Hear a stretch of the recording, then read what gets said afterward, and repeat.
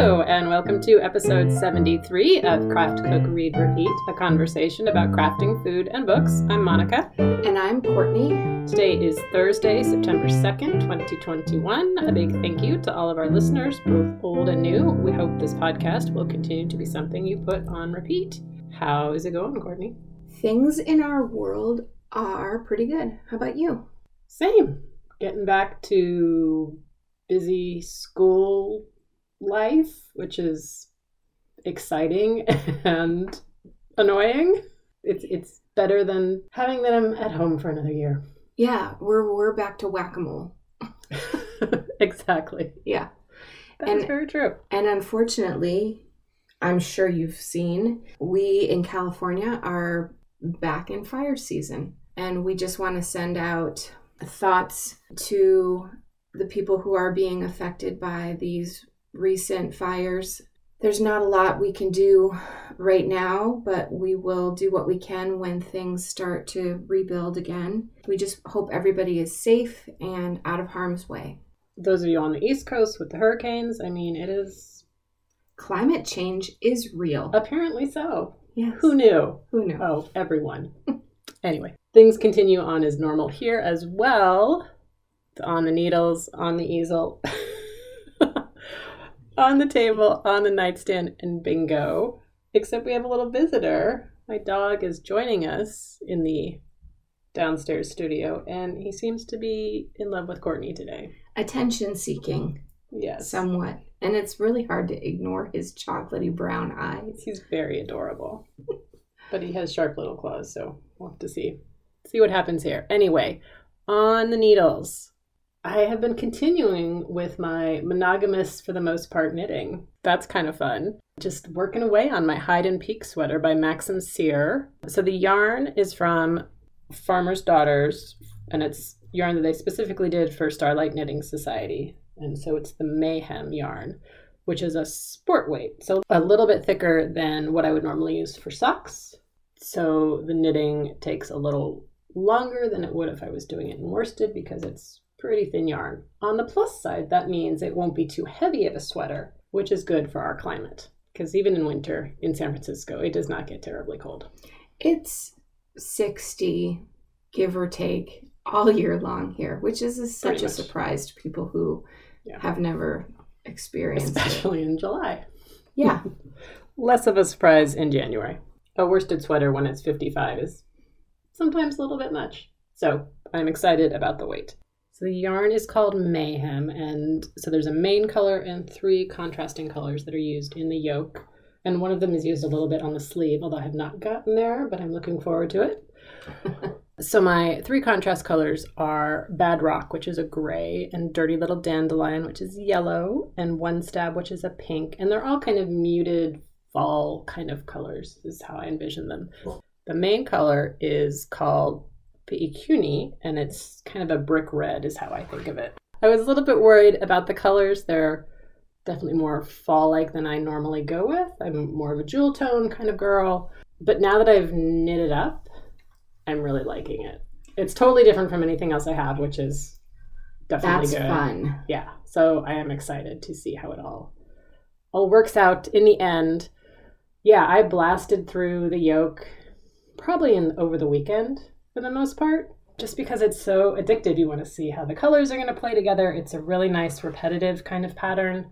You're making triangles and you're alternating the colors. Yeah, you're carrying the yarn behind like a Fair Isle, right? Yes. There's parts where you're just basically alternating, and then the solid colors get wider and wider, and then it swaps, and you're swapping out the colors. It's a very cool design. So I got through that really quickly, and now have been working on miles and miles of sport weight stockinette. And there's no shaping, there's no decorative elements. So it's really just knitting. So I've been watching a lot of TV to get through it because it's not exciting. And I'm finally at the ribbing for the hem. And then I will have the sleeves, which should be a little bit more interesting because the rounds do go more quickly because it's a smaller circumference. And there's some shaping, and as I said, there's a little bit of color work towards the cuff. So I'm excited about that. I did try it on. It looks like it feels like it should fit. So I'm pretty excited about that. We'll have another sweater. And then, so I'm at the point where I can sort of see the finish line. So my brain starts thinking about what's going to come next. That was a rabbit hole yesterday. Just so many options. Like I have all this yarn and new sweater patterns are coming out. Hohi Lokitele just came out with this black and white one that was gorgeous. Fun. So we shall see what happens next. But I have also been working on my Go Tell the Bees shawl, which is the one that I cast on and then like left alone for months and then had to rip it all back because I screwed up the second row and recast it on. And now I think I'm on row 8. So I have made some progress. I know. And these rows are each, I want to say 350 stitches. It's either 250 or 350. So these are not small rows, but just I needed something. I had some time to sit down and knit, not a lot of time. And I didn't feel like getting involved in a TV show or anything like that. So I wanted something that occupied my brain a little more than endless knitting in the round on my sweater. Yeah. So I was like, I will pull this out, like, because it's all ready to go. I've got the chart. I have managed to get everything going far enough that I can read my knitting now. I can tell where things are supposed to line up in the lace work. So if I screw something up, I can tell usually, or at least I know where I need to fudge it. So this is a pattern by Michelle Bernstein that has kind of a bee lace design.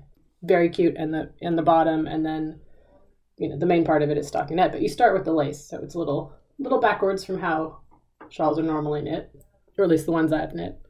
And the yarn for this is my Sincere Sheep Eureka, fingering in the Brave Enough gradient, which goes from a purple to a yellow. I'm starting with the yellow, so that'll be at the bottom, so that I'll have the purple around my face instead of the yellow, which I think is a good choice for my coloring. Some people might need the reverse. This is what I'm going for. Excellent. Yeah, so I'm excited about that. And then other things I'm looking forward to coming up. Mystery knit along for Gnome number 7. Not my number 7, her number 7. I think this will probably be my 4th or 5th one. So a fall gnome. So I think I'm actually going to use my leftovers from my sweater because the contrast color that it didn't use a lot. I still have so much of that yarn left. So, and it's a fall gnome and they're fall colors, so I think that'll work. And that starts September 21st, I think. If you go to the Imagine Landscapes website, you can find out more information about that. The gnomes are so cute and fun. So I'm excited for that one. And then the Downseller Studios Pigskin Party starts up. That is a knit along or make along, I guess. You can crochet or spin, I think, as well. All the fiber arts. And it runs during the American football season. And so a lot of the things are football themed, which I really don't care about. But it's also Same. Yeah. But it's fun. It's the same kind of thing as her splash pad party where you can kind of knit what you want and get points based on yardage. Not everybody knit the same sweater. Everybody knit the same shawl. You pick what you want and what works for you, and you can be as involved in it as you want. You get points for using sponsor yarns and, all sorts of things. And they have month-long challenges for various things. So it's good community. It is good community. And they've split everybody into teams this year. I think they did it last year, but I didn't end up doing it last year. So you have kind of a smaller community because there's a lot of people that do it. There's 22 teams, I think, at least. I don't know. I'm on team 22. So there's at least 22. So it's nice to have that smaller group because the big group chat can feel kind of overwhelming at times. So it's nice to have that smaller community within it. But so that's really nice. I'm looking forward to that, trying to get some prizes, see how that goes. That's always fun. And then I did a little check-in on my yarn goals for the year because I was trying to do a more out than in. And I had no yarn come in August. I think, I didn't put any in, and the ones that are in there that I remember getting are from July. And I, checked my stash. So I really think I didn't have any come in August. I may have ordered some, but it's not here yet. So that doesn't count. So I'm about 3,400 yards ahead for the year so far. So fingers crossed. We continue on this. I think the sweaters are helping. Yeah. It's just made me more aware of when I'm ordering something. I've been trying to take that extra second. Do I really need it? Why am I doing this? And I definitely have ordered some yarn. It has Yeah. not all been out. But Create more than you consume. so that's where I am in my knitting. Yeah, this being excited about a project just really makes me focus. Good. And then birthday season is coming up and holidays and I know, it's September. so many things going on. Yeah. So what is on the easel? Or do you have any knitting? I do not have any knitting, but Okay. So what is I on have the easel? a little bit of an itch to knit just because it's cozier season. So I have been painting birds, and I brought them because I think it's fun to kind of show them to another human being every Can I once see in a this? while. Is awesome. So this is that new Oh, yeah. Lutrum sketchbook that I've been working in. I'm painting all different birds, and they're birds that come up in my reading in fiction.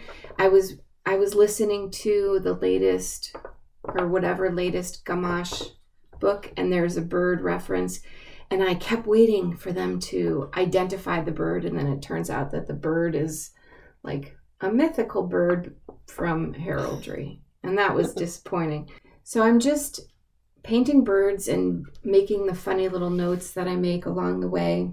I love that it's a square. I don't know why I find that so awesome. Yeah, I think it's a 10 by 10 sketchbook. I like it too. It's an interesting size, and a lot of time if I'm working on a rectangular piece, by nature of, I don't know, it might be actually Instagram influence, but I was going to say it's very handy for taking Instagram photos. Yeah, it is.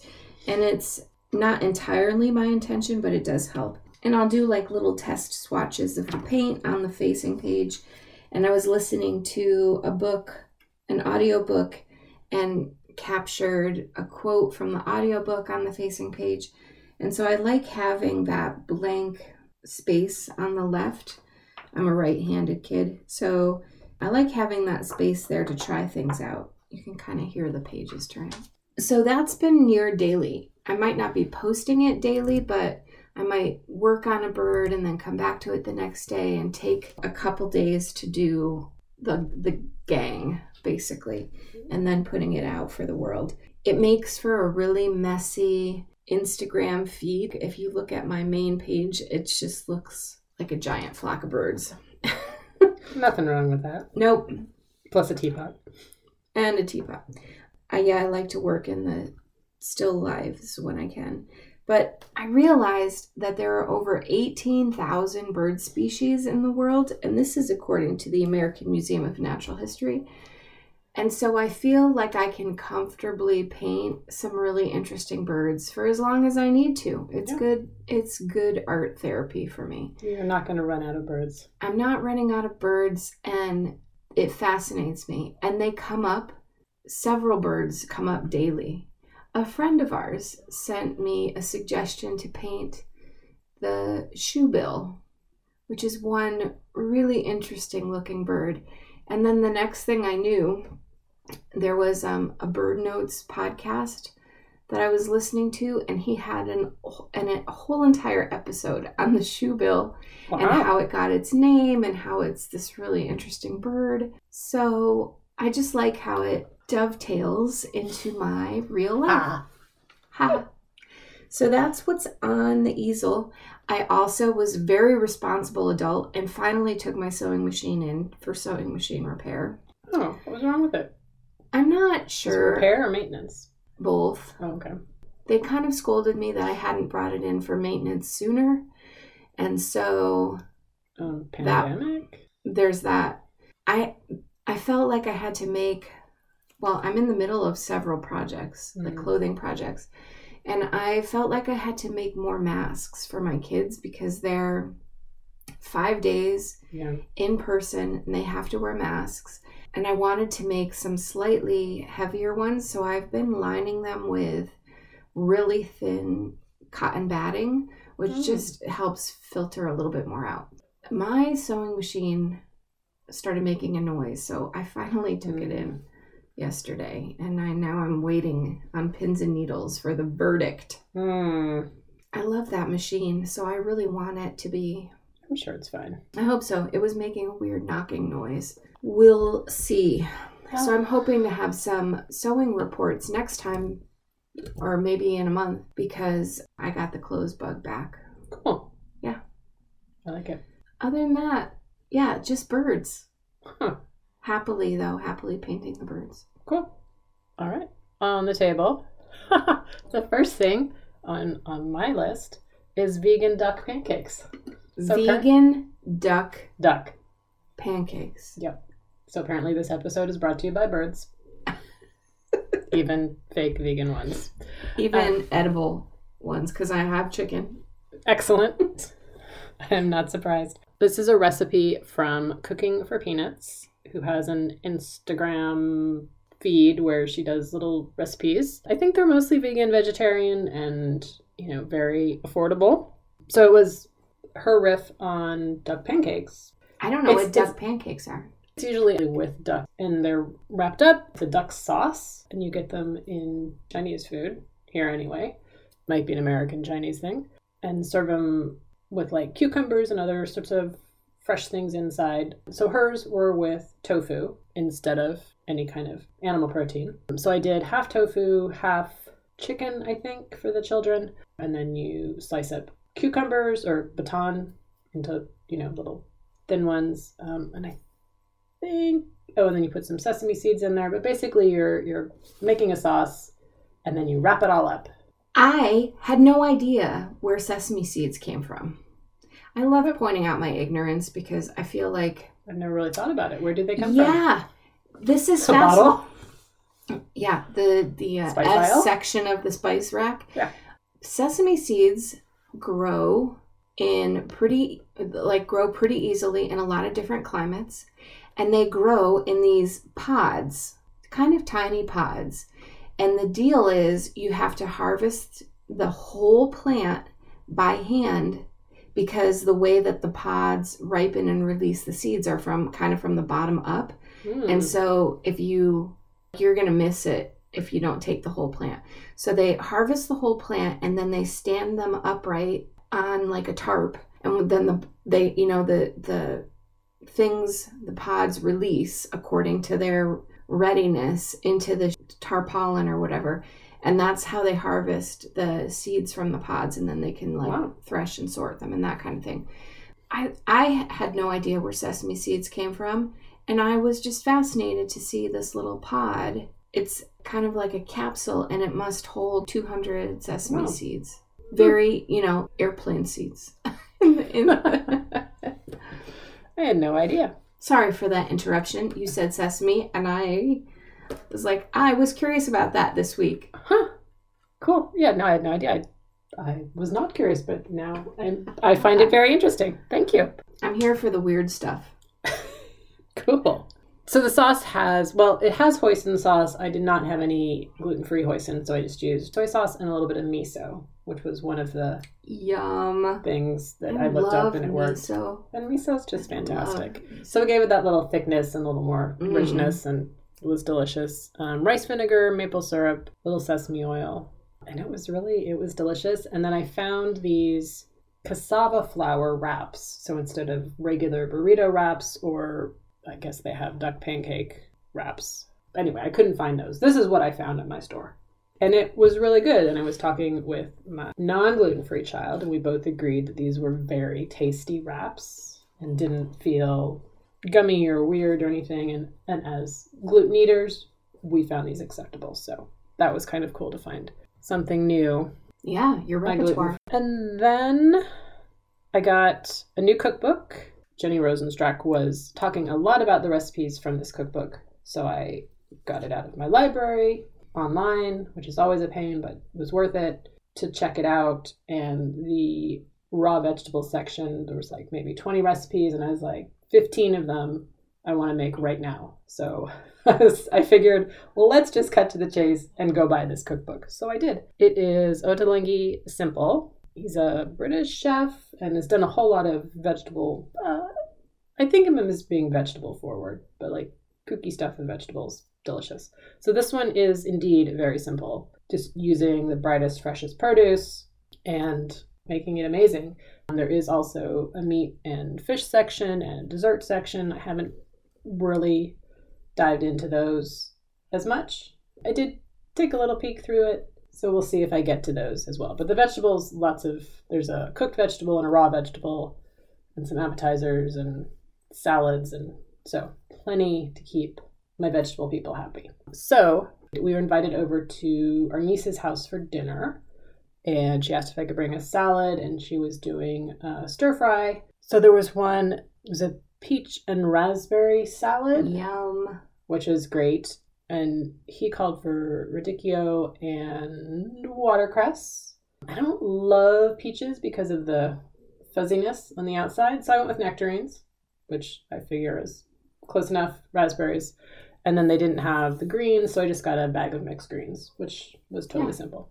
Key part here is that the dressing was a 5-spice dressing with like the 5-spice powder in it, which just cut the sweetness of the fruit, gave it this great warmth. You know, it's a Asian-ish spice, so it went nicely with the stir fry, and people were having seconds of the salad, so I feel pretty good about that. And it was delicious and super simple, thus the title. And then last night for dinner, we had tofu and haricots verts with Khimra sauce, which is a sauce from Libya. It involves caraway seeds, so I got to use my... Caraway. Boy, that's a hot button in our house. What's it called again? I did not look up how to pronounce it. Chraimeh. Crema? Crema? Yeah, that is a good question. It will be in the show notes if you are interested in looking at it. But it's caraway seeds, which you toast, and then I got to put in my mortar and pestle, so that was very exciting. Also cumin, paprika, cinnamon, a bunch of garlic, tomato paste, and a little bit of lime juice, and some plain oil. So you kind of cook that down a little bit, add the tofu and the haricots verts. So because of the paprika, it is this dark, intense, very scary looking red. And my last couple of curries that I've made, and this is not a curry, different kind of thing. I mean, it's a spice mix sauce. Yeah. And you end up adding water to it to give it the more lightness, and then cook it down so it gets a little bit thick. Anyway, very scary red. My past couple of curries that I have made, I have overdone the spice. Oh. And even my spicy people in my household were like, oh, this is a little bit spicy. So I was really worried. And red being the international symbol of this is hot. Yes. Yeah. But I'm looking at the ingredients and I'm making the ingredients and there's nothing in there that would make it No, it's paprika heat. and tomato paste. So I'm like, it's just got to be, it's just the coloring. It's just the coloring. I was still really worried. And as I put it down on the table, I could see the people looking at it going, what is she done now? Did you taste it? No. I was too scared. Monica. I know. There's a real easy fix here. But if it was bad or too spicy, then we weren't going to have dinner, and I would be sad. So I figured you just wouldn't have the Crimea sauce. Well, it's not Crimea. It's not Crimea. Maybe I did Crimea. Anyway, it's all mixed together. I guess I could have tasted it before I put the vegetables in, is what you're saying. It was still just a sauce. That seems very logical. But I knew, right? There's nothing on that list that would make it. There's no actual chili in there. So it was just whopping flavorful. It was whopping flavorful. What he called it was piquant, which I think is a good description. Yeah, so super flavorful. People liked it. Yeah, it was a good one. So I was excited about that. Cool. Even if I can't pronounce it. Okay. So I'm enjoying this book. I think you'll be hearing more from it in the coming weeks. I'm excited. And it's really pretty too. I didn't. And it has a bookmark. Oh. I love it when they come with a bookmark. Like the ribbon. The ribbon, yeah. Yeah, I do too. How about you? Okay. So we're back in business. The whack-a-mole life. My guys have a couple of really early mornings that they have to be at school for like early morning practice, which is just not fun. What we have devised as a food solution for this, because for those of you who haven't heard, we have a 15 and a 17-year-old. We both do. Well, yours are a little bit older, huh? Mine are like 6 months ahead, but they're still currently 15 and 17. So my guys are big eaters right now.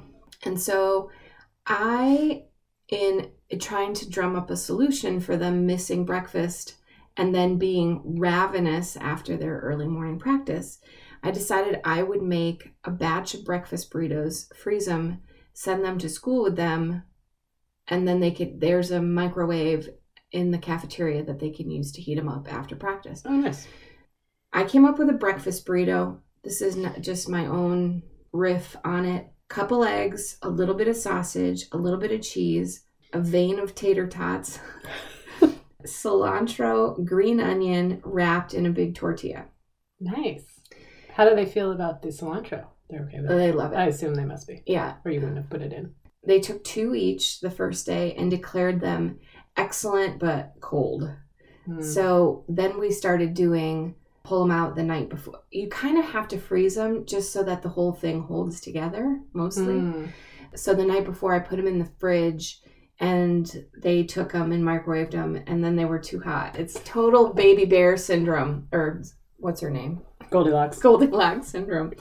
So now they're figuring out their end of it, but they've declared them excellent. I think the tater tot thing really sold it. And that was I had ordered a breakfast burrito when we were in San Luis Obispo, and it came with, I think, tater tots. That's where I got the idea from, but they were sort of smashed into it. That's pretty spectacular. It is pretty good. There's like 4 in there, but, perfectly like the vein. Okay. It's a little surprise. It's delicious, I think. Yep. Then I have a couple chicken recipes. I did the coriander roasted chicken. I think I got it off the Milk Street website. It was super simple, all on one tray. I did it with chicken thigh. Excellent flavor. I mean, it will definitely become a staple. I think going forward, I'll do a mix of chicken parts for that because I don't really care about chicken thigh. I thought I liked it when we were cooking from the Simply Julia. I like a little more white meat, I think. Interesting. However, half of my house loves the chicken thigh, so... there you go. Yeah. Luckily, you're in charge. Yes, I'd like to think so. I also made pesto chicken, which is a recipe I used to make in college, I think. Wow. So... seems likely. This is like a baked chicken recipe in I might have to kind of type out the recipe because I don't know where I ever saw it initially. Chicken breast with a layer of pesto and then a couple slices of tomato, feta on top, and then pine nuts if you have it. I forget if there should be an herb or not. I don't remember putting an herb on it. Parsley would be fine. Basil would be fine. But anyway, and then you pour heavy cream over the whole thing and bake it off. Okay, then.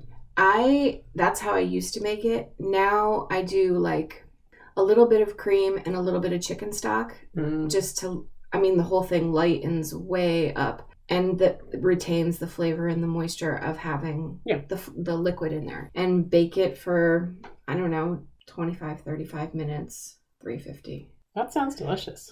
Everybody really liked it. I don't know why I don't make it more often. It was one of those things I ate a ton of in college and right after. Super easy pesto chicken with chicken breast. Nice. Yeah. And then, I have been struggling with a particular bingo square that I put on the bingo sheet, and it was cook a local specialty. Oh, yeah. And I thought I was going to, reinvent the burrito. No. And then I thought I was going to reinvent Cioppino. No. And then my kids came home and were like, school put soup in a bread bowl, and what kind of nonsense is this? Which is what happens with the chowder down at Boudin's. And so that was out. And then... what do they have against bread bowls? How can you not like a bread bowl? It's just not, they need all of the food groups to make them feel full right now. They're just working their bodies really hard. So, I know, I hear you. They like bread on the side. We have no bread problem on the side with bread. of your bread bowl? We are total omnivores. Let's be clear about that. I know. Then you did the great It's It Sunday. Deconstructed It's It Sunday. And then I tried to make ice cream, and that was a hot mess. I wasn't ever going to come close to like Mitchell's ice cream. You know what I mean? So good. We have so much good ice cream in this city. We do. So there's really no messing with perfection, right? And so I was thinking back to when I first moved here. My mother-in-law took me out to lunch at a place called The Slanted Door. And it was this weird little restaurant in the Mission on Valencia Street. It has since had one other home, and now it's in the Ferry Building, which is no small shake. It's a big spot, too. A huge spot. And he's since produced like 3 cookbooks, I think. Charlie Fan. Mm-hmm. Okay, so this... And other restaurants as well. Right. This was one of the most amazing lunches I've ever had. And I remember my mother-in-law so fondly because she was like, bring it all. Like... She wanted like samplers of everything, and she was so proud of, I've said this before, she was a great ambassador for San Francisco and just the diversity of food and people, and it was just an awesome entry into San Francisco cuisine. And so one of the dishes that they brought out was their specialty called shaking beef, which is a really popular Vietnamese dish. And you can get it at a lot of different restaurants, not just Slanted Door. And so I was in the library in person. I know, so many of them are open now. Yeah, and I was looking at the cookbook shelf, and out jumped the Slanted Door cookbook. Oh, it was the second one, I think. And so I grabbed it off the shelf, which reminded me that I also have the Chez Panisse cookbook and the Zuni Cafe cookbook, but I had like the chicken with the bread. I know. You should have done that. I might have that. So Slanted Door, also excellent choice. Slanted Door was like a beeline to my mother-in-law, though, and I thought that felt really good. And it was red meat, which we hardly ever eat. We've been really mindful about choosing our meat really carefully, and so I put it on the grocery list, and my husband picked up some beautiful sirloin, and I made the shaking beef the other night with some sticky rice and a big salad. I followed the recipe from Slanted Door cookbook, but I followed the instructions from Tuesday night because he has a version of shaking beef in there. And it's a little bit easier for me because I don't have a wok. Oh, yeah. I just did it in a cast iron skillet. It would be literally easier to shake beef in a wok than it was in my 400-pound cast iron skillet. Yeah. However, other than that, I think it was not too terrible. There was a couple little bites left over. So that was a huge culinary success this week. Sounds delicious. Is that why you had 5 pounds of limes? That is why I have 5 pounds of limes, and I'm just handing them out to people randomly, rolling them down the hill, tucking them into the lunchbox with the breakfast burrito. Here, have a lime. Perfect. I mean, it goes with avocado. It does, and I just remembered I should make like lime bars or something really good with this. Oh, yeah. That would be delicious. You could make a double batch and share. Yes, I could do that. I forgot to write down all of the things that I've been making from milk, not Milk Street, Momofuku but Momofuku milk bar from Christina Tosi. I did my 3 recipes. I'm counting the corn cookies from a couple weeks ago. Oh, I see what you're saying. Okay, yeah. Something else in there, but I've been making components from there. She has a graham cracker crumb crust in there that is super good. Wow. So maybe I'll do that with You're welcome. Yeah, thank you. Helping to inspire you. And we did want to mention, we're going to try not to talk about it too much, but the new Dinner a Love Story, Jenny Rosenstruck cookbook is out. It is Weekday Vegetarians. We both have our copy that we pre-ordered, and there are several bookmarks and things we're excited to try. So we'll be doing a review of that in a month or so. We haven't picked out our date, but if you wanted to join us in cooking along and letting us know what you think about it, feel free. There's so many great looking cookbooks that are coming out this season though. Yeah, that too. I mean, I couldn't pick just one. And I know that there's another one coming out that I want to twist your arm about too. And we aren't even vegan. So. Oh, it's a vegan one? Or vegetarian? Or vegan. Ooh, cool. Anyway, yes, it's called Everyday or Weekday Vegetarian. So it allows for shaking beef on Sunday. Yes. Okay, on the nightstand. So my first book is sort of a holdover from last time when I was reading all those mysteries, thrillers. That was part of that group. The Other Black Girl by Zakiya Dalila Harris. So it starts off with Nella, who is an assistant in a New York publishing house, and she is really excited about getting into publishing and learning to be an editor. Been there a few years, and it's been kind of up and down. She is the only Black girl in the office, so it's been there's been times when it's been good and times when it's been bad. They've finally got around to hiring the other Black girl, and she's very excited to have someone that will understand what she's going through and someone to talk to and all those good things. And for the most part, it starts off going well, and then things go sideways. They're a little strange, but are they strange? She's not sure. And then she gets a note on her desk. Leave the firm now. So, goes on from there. It is, I have seen it described as Get Out meets Devil Wears Prada, which I feel is pretty accurate. It definitely went in a lot of directions I was not expecting. It was both more fun and more thrillerish than I was expecting. And I think there's the setup that I just gave you, which is what you will hear about if you read the jacket blurb or any of the reviews. And after that, it definitely goes off in some different directions. So maybe not quite what you're thinking about, at least as far as tone and things like that. So, but I did really enjoy it. Very interesting. Yeah, both serious and fun. So it was a nice mix. And then I read Landslide by Susan Conley, which is about a woman who lives in Maine with her husband and 2 teenage sons. Whoever was talking about this said it was a really good book about describing the emotional life of boys and their mothers and things that you go through with teenagers. And so, as you may have heard, that's where I am. So I thought I'd check that out. So in the story, her husband is a fisherman, and his family's been fishermen for years and years and years and years. So that's kind of all he knows. He is injured in a fishing accident.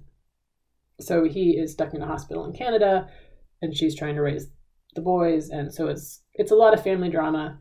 The fishing industry is going away in general. So there's that stress. There's the stress of the teenagers and what they're going through. It's not a terribly long book, maybe 200 and some pages, but a really good description of life in Maine. And yeah. I've heard good things about that. It keeps popping up in my book world too. Yeah, if you like the family drama kind of thing, no great revelations or secrets or traumas. That's not entirely true. There is a little bit, but overall, yeah, it's got some really nice writing, and I like the Maine coastal thing. You'd probably like that as well. So that's Landslide by Susan Conley. And then I read Artificial Condition by Martha Wells. This is the second in the Murderbot series, so a little different. Really? Yeah, so I was all over the place this time. No theme at all. So this one is also a novella. Our bot is trying to find out, there was an event that happened before the first book started, and so the bot is trying to figure out what happened there. Was it responsible for some horrible things? Trying to be responsible for itself. It ends up working on saving some more humans, develops this great relationship with the spaceship that it's traveling on, which sounds wackadoodle, but is really sweet and hilarious. They're sharing TV shows, and it's such an interesting little series, and it sounds really bizarre, but the writing is so great. And yes, they're robots and spaceships, but apparently they have feelings too. So I'm really enjoying this. Looking forward to book 3. And then Glass Houses by Louise Penny, which I listened to because that's how I do my Louise Penny. Gamache number 13. I'm so close to the end. One just came out though, so. I know, I've seen it in the flesh. I know, I keep wanting to buy it. I'm like, no, why would I do that right now? I have to read the other ones first. So this one, there is a masked person shows up in Three Pines. The town is all weirded out about it. And then it goes away, but there's a dead body. And then there's an investigation and, typical Gamache stuff. I like this one. The back and forth was pretty good. It was a good mystery. It felt a little bit less connected to some of the other ones, which I think is fine. So yeah, this one she's continuing in her excellent writing and mysteries. And then Rosemary and Rue by Seanan McGuire. I love Seanan McGuire's writing, and this is the first book of her first series, which I had not read yet. And it came out in 2009, and I think they are still coming out, so I've probably got at least 10 or 11 more books to go in the series, so you might be hearing about this for a while. This is an urban fantasy. It takes place in San Francisco, so that was also part of the appeal. That's fun. Yeah. October is our heroine. She is a changeling, so half fairy, half human, which means it's hard for her to be in the human world because she doesn't look human, but the full fairies look down on her for being part human. So she has started working as a private investigator, ends up getting turned into a fish for 14 years. What kind of fish? She becomes one of the koi in the Japanese tea gardens. Well, if you're going to be metamorphized into a fish, that is probably a pretty good game. Although you're stuck in there. Yeah, it's a problem. Anyway, that's just like the first chapter. She comes back. She's been gone. Her life has fallen apart. So she's trying to rebuild her life. In the human world, she's like, all right, I'm done with you fairy people. Been nothing but grief. You turned me into a fish. I'm out of it. Obviously, it's not going to work that way. Things happen. There's murder she has to investigate. A little bit of magic. It was really good. If you're into that kind of thing, I recommend checking it out. It was an interesting San Francisco book because there are parts that are very specific and are dead on, and then she'll get in a cab and go somewhere, and you're like, where is she now? That doesn't make sense. Seanan has, I believe, she's definitely from the Bay Area and has probably lived in San Francisco, so she knows what she's talking about, and when she's not being specific, it's for a reason. So there wasn't too much that annoyed me, except my brain kept trying to figure out where things were happening, and it wasn't always either clear or, it was... Yeah. So there wasn't anything wrong. It was just deliberately unclear. So, but that's my own issue. And unless you are from San Francisco, you will probably not have that same experience. But yes, thumbs up, and I'm looking forward to book 2. And then finally, Home Fire by Kamila Shamsi, which was the winner of the 2018 Women's Prize and longlisted for the Booker Prize, and I really, really, really liked a lot. It is a retelling of Antigone, but you don't need to know anything about it to enjoy the story or enjoy. It's one of those books. It's not a happy ending. I feel it's not a spoiler because Antigone, definitely powerful, well-written, very moving. But again, one of those ones you feel weird saying, oh, I really liked it. Yeah. Because there's so much going on. Isma is from London, and she had to put her life on hold when her mother died to raise her younger twin siblings. But now they're 19, so more or less grown up. She is moving to America to continue her studies, get her graduate degree. And while she is there, she meets Eamon, whose father is a very high-level politician. He's in the cabinet in London. And they are all of Pakistani origin, but he has kind of turned his back on his community and has done a lot of anti-immigrant policies. So Isma knows who Eamon is. Eamon doesn't know that she knows who he is. So they start to develop a friendship. She also does not tell him that her father was arrested in Afghanistan and died on his way to Guantanamo, and her brother has currently run away to join the jihad. So there's a little bit of tension there, and it goes on from there. I read this. Did you? Yeah. And now I'm going to have to go back and hear my very bumbling description of it compared to yours, because I don't, like when you said that it was a retelling of Antigone, it was like, that sounds familiar. But when did you read it? I think within the past, I mean, it's 2018, right? Yeah, so.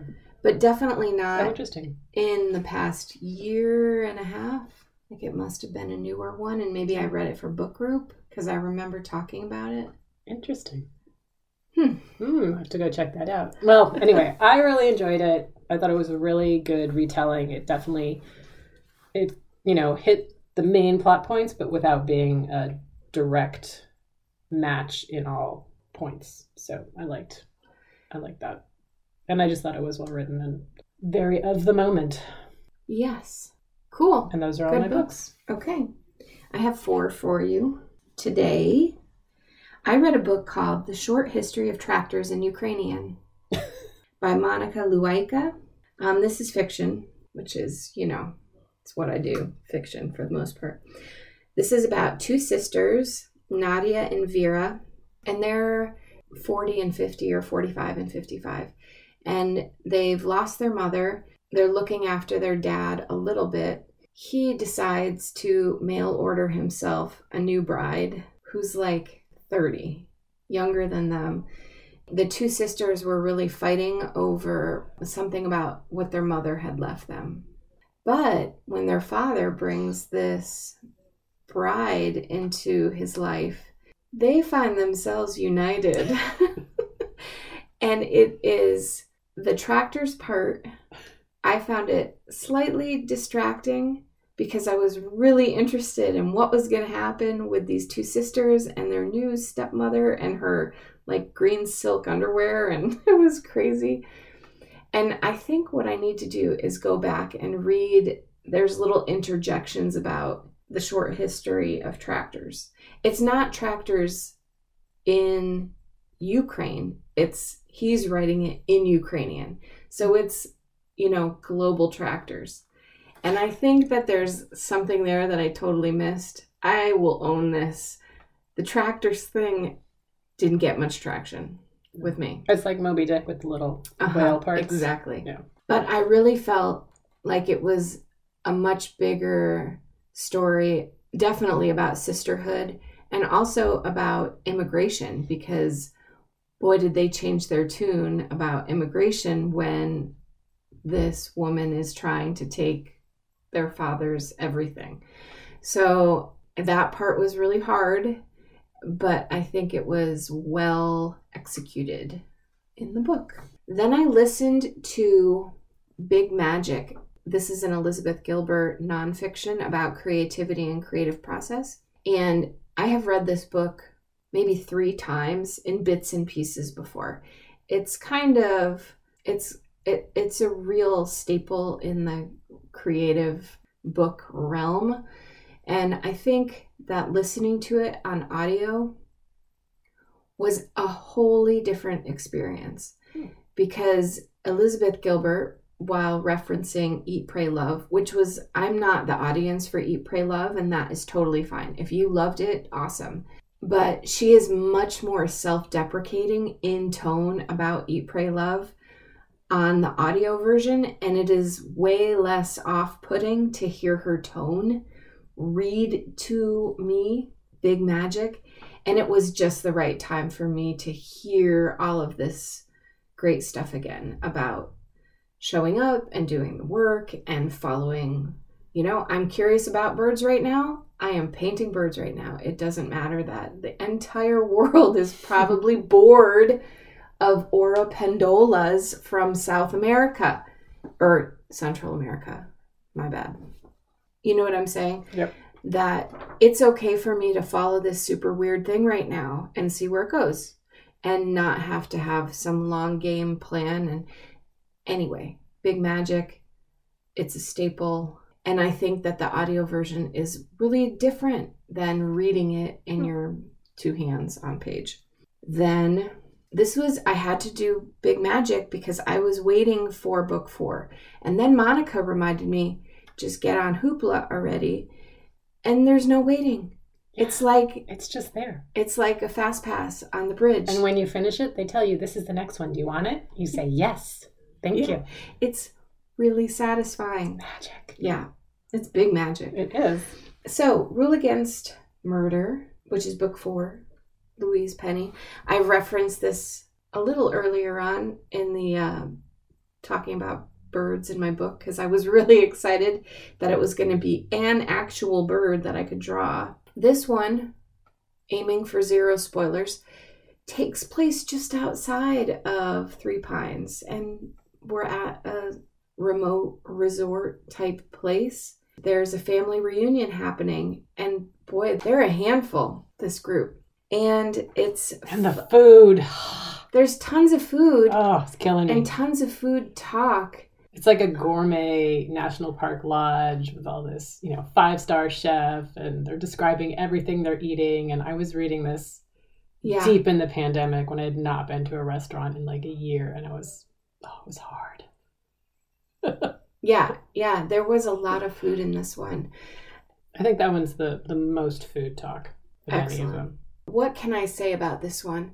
I think that it was a lot more Gamache than his team. This one felt more about his process, and he's really confronted, and it was not overt, but how to put his own bias and friendship aside to really look at the case fully and consider each potential person. And I felt like this one gave a lot more about his interior process. And then it was wholly satisfying to hear the mystery and the murder and learn why, but always satisfying to listen through another Gamache mystery. It's just, they're so fun. I don't know.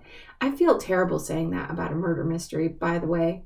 Oh, I know what. But the guilty are punished. The guilty are punished. You know that's going to happen. I have started book 5, of course, because thank you, Hoopla. So one of the things that I've been saying to Monica, not necessarily on air, but if this Three Pines is so idyllic, they have a lot of murder going on. Like, we've been having that conversation. And they do, in the later books, start calling that out. Yeah. So book 5. Oh, they do. One of the characters says, like, oh my gosh, when are they gonna, they're gonna think something's wrong with us, that we have all these murders here. And I just nodded right along with that. So that was Rule Against Murder. And I'm also starting to pay attention to when the title appears in the text, if you will. And that was a funny line. Like, what? You have a rule against murder? Like, who doesn't? Anyway. Then I read The Dictionary of Lost Words by Pip Williams. And I have no idea where I heard of this, but to give you an example of the endorsement, on the back of this book, highly endorsed by Geraldine Brooks, Simon Winchester, who wrote the making of the Oxford English Dictionary, Thomas Keneally, who wrote Schindler's List. There's lots of great authors who've signed on to helping push this book, which is the fictionalized historical telling of the editors of the first Oxford English Dictionary. So turn of the century.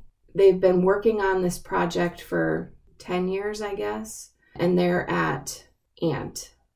So they're really struggling.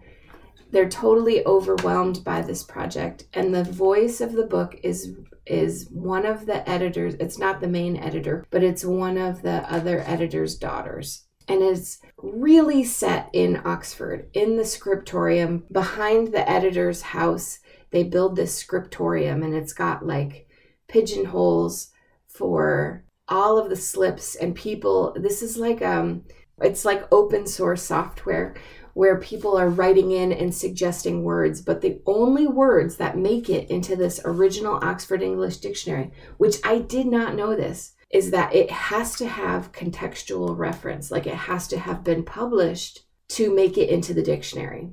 And the more citations that people can send in, the more weight it has to make the final cut. And that's what these editors are doing. They're trying to come up with the best, most universal use of the word. And then, the citations are really important. And what Esme, the daughter of one of the editors, realizes is that there are words that her maid uses that are never in there.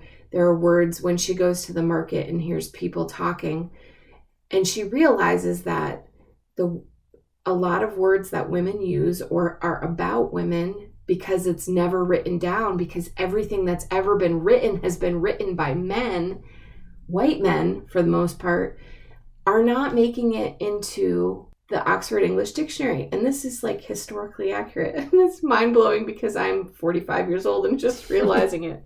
Maybe we can cut my age. Who cares? So she starts collecting these words that don't make the cut because they don't have the printed citation. And then she's also starting to collect words from people, the workers, the housemaids, the people at the market. And she will assign a quotation, having them use it in context. And she's collecting choice 4-letter words. I laughed out loud at some of the words that she's picking up from people. That is the vein that runs through this whole book, and she collects and builds, this little collection of words that are lost to the Oxford English Dictionary. So interesting. And into that comes her life and her choices and decisions as a woman during. This is also a time when women's suffrage movement is happening, and how she's a part of this important project with the Oxford English Dictionary via her father.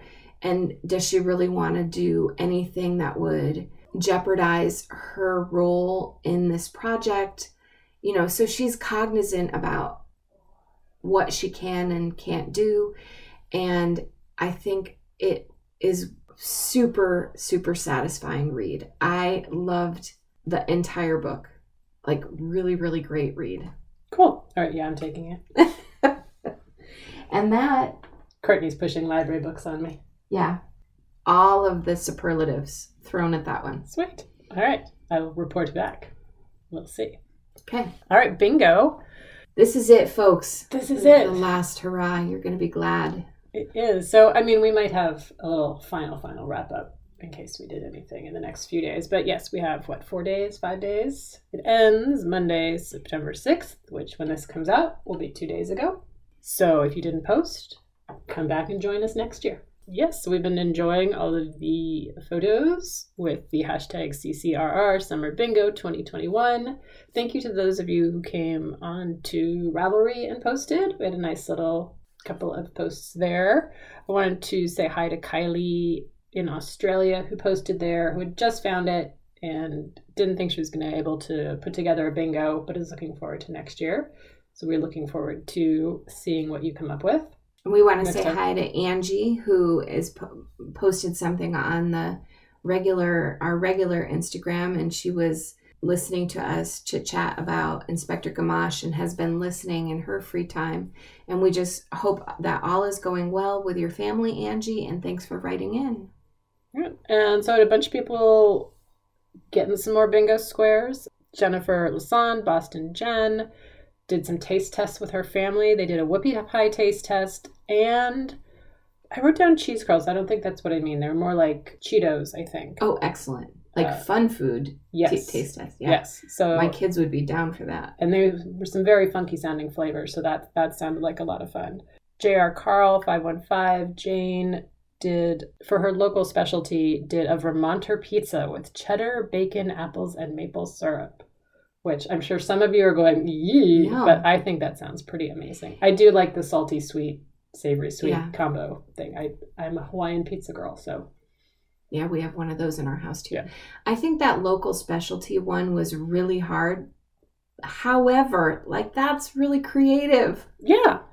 Bravo. Yeah, you have to, it's one of those ones you have to kind of apply yourself. Embrace the challenge and not overthink it. I like know. Some people. Courtney. RKO, who's Katie in Colorado, had a whole bunch that she reported on. She shared zucchini recipes with a friend and tried a new Indian spice. She was cooking from an Indian cookbook.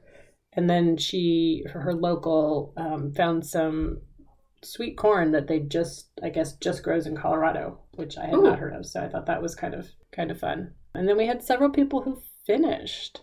Like blackout or bingo squares? Bingo squares. But usually a lot of like 2 bingos at a time kind of thing. So Jane, J.R. Carl, 515 finished. Telly Robinson finished. RKO finished as well. And KM12734, Katrina from Canada.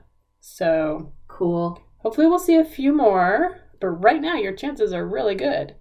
I have 2 more squares to go. I have to cook from a novel, like actually cook from a novel, not just think about it. Yeah. And I have to display something I made. I know, you'd think that would be easy. You put stuff on Instagram. You painted and you put it. I know. I mean, I feel like you might need to. Just accept that that's what you've done. Maybe. If you want the blackout. Did I write down what I did? I did not write it down. I did my cooking from a book. Lemon Meringue Pie, which appears in both book 13 and 14 of Inspector Gamache. There's a whole scene where they're eating lemon meringue pie in a cafe, and it's their favorite thing. Fun. And so I decided to make a lemon meringue pie, and it worked out pretty well. I think I did not let the base cool quite enough before I put the meringue on top, so it melted a little bit, but then you put it in the oven and bake it, and it stayed pretty well. And it was tasty. I also did not have enough cornstarch, so my filling did not set quite as firmly as I would have liked, but it was delicious. I mean, it's lemon curd, so how bad can it be? And then meringue on top. And fun. Yeah, that was kind of cool. And I think that's all I managed to officially. I really want to do a taste test, but I haven't figured out what I wanted to do yet. You're overthinking this. Go get some cheese. Fair enough. Go get some cheese puffs. No, I'm kidding. Cheese. Popcorn. What's something you really love? Beef fondue. Monica. She says that every time. I'm being unfair. What is something else that you really love? I don't know. I'll think about it. Chocolate is so easy. No, I did do the taste test. We did coffee. Oh my gosh. So my husband's company does, because everyone is still working from home for the most part, so they try and still do these community building things. And we had a wine tasting last year, and so this time they had a couple of options, and one of them was coffee tasting. And there was some barista in New York who taught us how to do pour over, and we had 2 different flavors. One was like more floral, and one was more butterscotchy and chocolatey or something. And so we got to make coffee, and I mean, I wasn't technically supposed to be doing it, but it was like 3 p.m, and he had 2 giant cups of coffee. So obviously he wasn't going to drink all of that. So I had to help. I think the coffee people would be really interested to know what kind they sent you, because like coffee people are super into that. I would want to know if it was a tea thing. Maybe I'll do a tea thing. There you go. Yeah, so that was good. I did do that. Sweet. Check. Okay. So I have 3 squares filled in.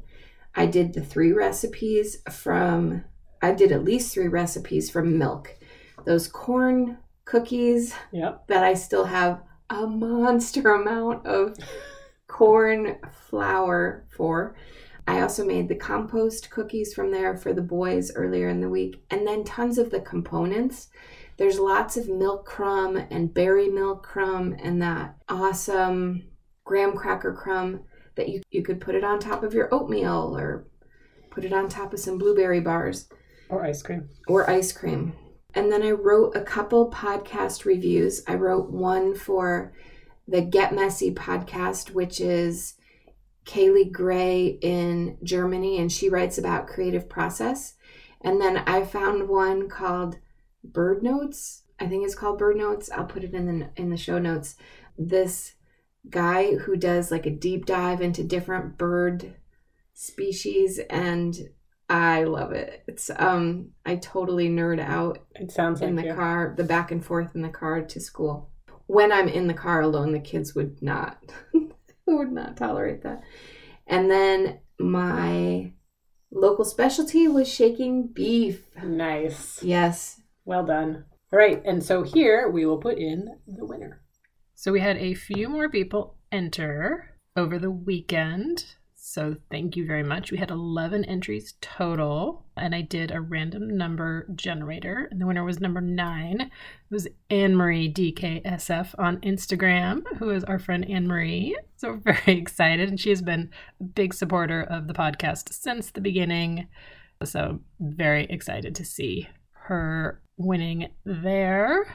So Anne-Marie, I know where you live, so we will get the package over to you very quickly. And congratulations to everyone that played along with us, and we will see you next summer. Yay! Congratulations! We're so excited that you've decided to play along, even if you just did a row or attempted to look at the sheet. It's crazy fun for us because it makes us feel really accomplished in a, otherwise wild time. And even in precedented times, It was still fun to shape our summers with the bingo sheets. So we will put together a really fun collection and get it off to you soon. Yes. So until next time, make sure to do something you love every day. Thanks, everyone. Bye. Thanks, everyone. Oh, sorry, I jumped ahead. So until next time. Thanks, Monica, go. I forgot. So until next time, make sure to do something you love every day. Thanks, everyone. Bye.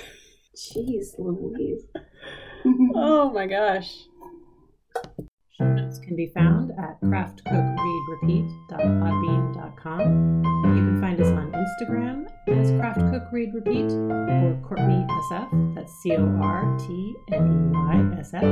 On Ravelry, I'm Magdon, MAGDON.